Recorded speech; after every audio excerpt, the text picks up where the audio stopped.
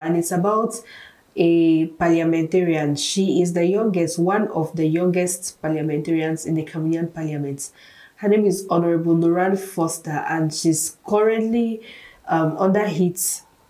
Why? Because there are parliamentary meetings going on right now in the country where bills are being decided upon, where they are basically discussing the financial year 2023.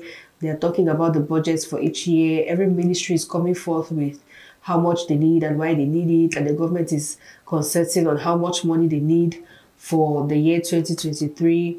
They already have a tentative or proposed budget of 6,000 billion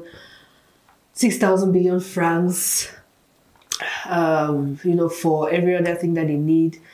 And interestingly enough, Honorable Noran Foster she has not been attending these meetings.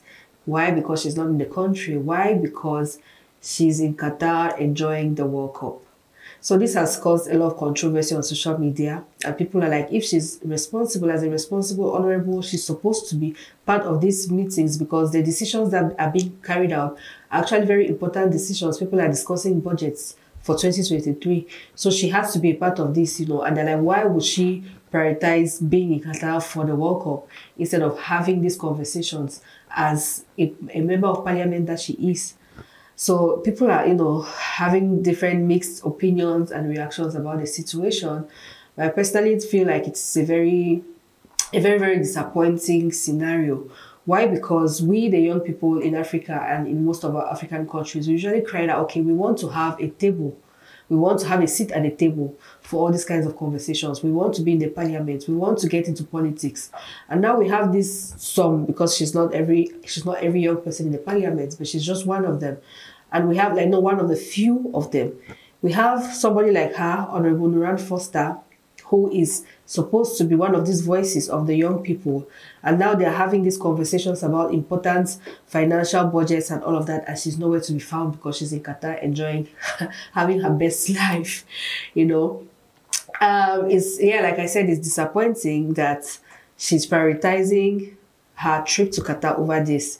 And this is some of the things that the older generation always chides us, the younger people, about. They tease us about these things. They're like, you guys never take life seriously.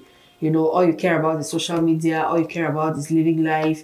You don't take these things seriously. And when these kinds of things start happening, they start proving these people right, that what, actually maybe you guys are right, because this is what's going on right now. On the other hand, Honorable Noran Foster is young. She's in her early 30s. And of course, the World Cup is, one of those events that you will not want to miss if you can. So she's there with her family. She's there with her husband and friends. And it's like a vacation for her. She's literally living her best life. She's young. Of course, why would she not want to be a part of this if she can be a part of this? But I just feel like it's irresponsible, if we are being honest. It's irresponsible for her to forego the meetings at the General Assembly, at the National Assembly, over Qatar trips. I feel like it's irresponsible of her to do that. But anyways, let me hear what you guys think about the whole thing, and you'll see me next time for another fresh news story from this part of the world.